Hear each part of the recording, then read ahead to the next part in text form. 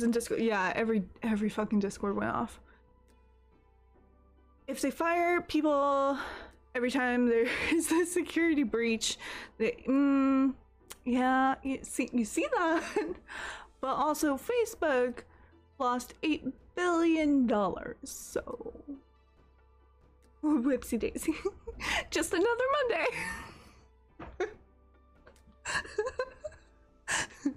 Training's expensive.